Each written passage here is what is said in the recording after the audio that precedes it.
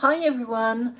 Today I want to talk to you about the evolution of fashion law, the concept of fashion law, which is called in French droit du luxe or law of luxury goods, droit du luxe, droit de la mode.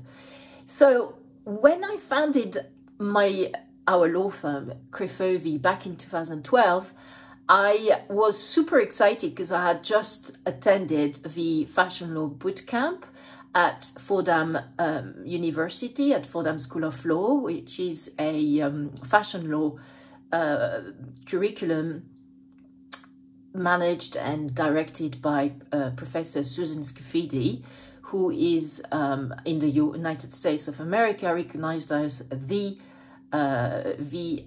expert in fashion law.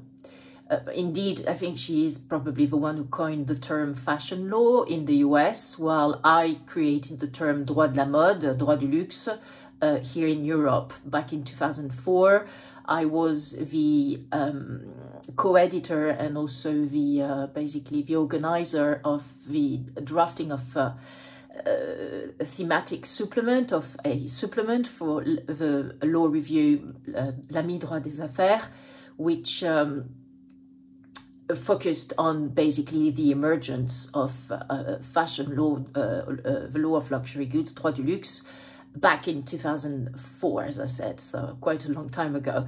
Because I was a young lawyer by then, I was practicing as a banking and finance lawyer at one of the most prestigious and largest firms in France, which is called Gilles Loret Noel, in banking and finance law, and I could only see that there were lots of interactions between the legal profession and also the fashion and luxury sector, and that in order to become, I mean, there was something to be done here in order to become a fashion law expert, a luxury goods legal expert. And so back then, back in 2003, back in 2004, I started thinking that, you know, perhaps it could become its own legal discipline, it's all legal practice, you know, droit du luxe, droit de la mode, fashion law, law of luxury goods. And so that's why I decided to approach L'Ami Droit des Affaires and create that supplement on the droit de la mode. So you can actually access that supplement from our websites, crefovi.com and crefovi.fr if you wish, by just typing in droit de la mode, droit du luxe in our search bar. So I wanted to basically, you know, with this, I mean, now I have, like, how can I say, I can take a step back. Yes, that's it. I can take a step back on the evolution of droit du luxe et droit de la mode. And what's been happening is that it emerged, as I said, back in 2003, back in 2004, with Susan Scafidi doing the work out of the US, me doing the work here in Europe. And it became quite important, and it grew even larger after the financial crisis in 2008, 2010. Why? Because there were quite a lot of lawyers out of jobs, out of work, and because the fashion and luxury goods sectors were doing so well, it seemed like an industrial sector that had some good prospects of employment, which is actually true, because thanks to the globalization, I mean, up to 1 or 2 years ago, before the COVID-19 crisis, with the globalization, obviously the fashion and luxury sectors have massively developed and made the most of globalization. So by this I mean that they have expanded in the market where the growth and demand for luxury products is the highest, like in Southeast Asia and China, as Asians have discovered, I'd say around 10 years ago, luxury products from Europe, and now really love it. So for them it's a sort of you know, status thing and a class thing to actually own some luxury products. And of course, luxury brands have expanded in the US and then the Americas as well, where also the middle class in South America and also North America also aspires to have more luxury products to show their status as, you know, prospering upper middle class citizens. and of course Europe, which has always been basically the cradle of the luxury products, is still quite a strong market, especially with tourists. Again, pre-COVID-19 crisis, because at the moment the tourist industry is in dire straits. Hopefully soon it will turn around. So having now taken this step back, so how is the fashion law and law of luxury goods going? Well, I would say in retrospect that it has not evolved as a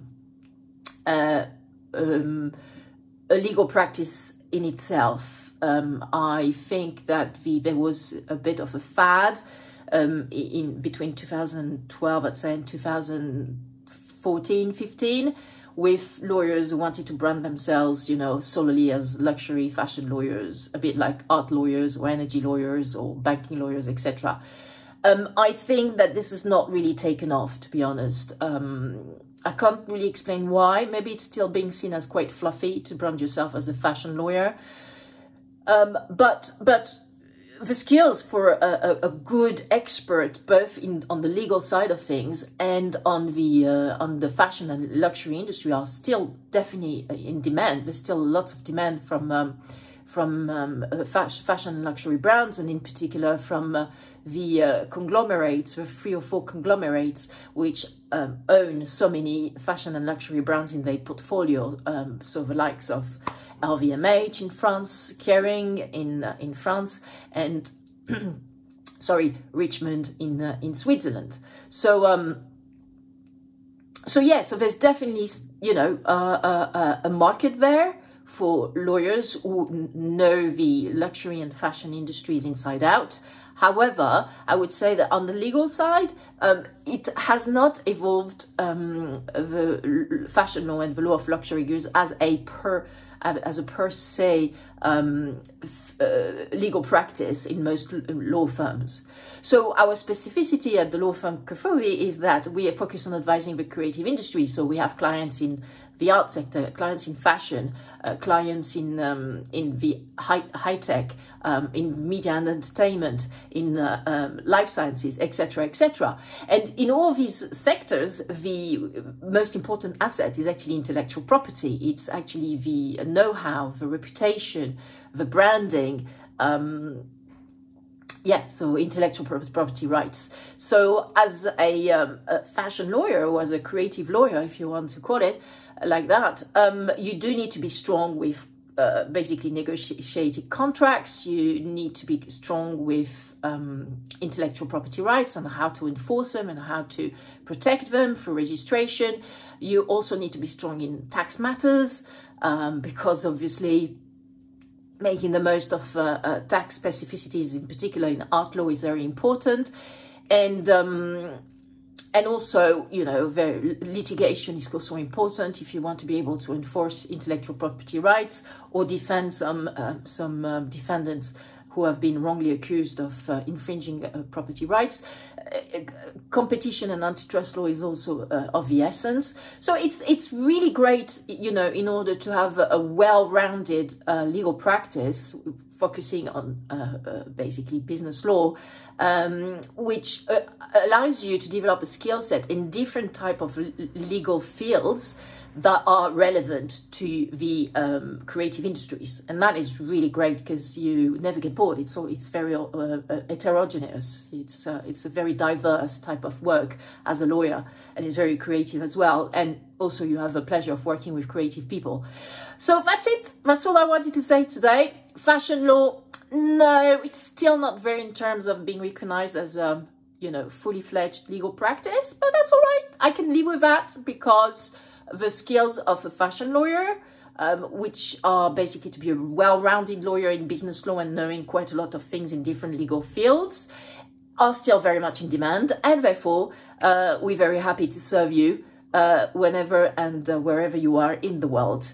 Now, if you like our updates, our Crefovi's daily updates, please do subscribe to our channels on the podcast channel that you listen to this this recording on, and also to YouTube.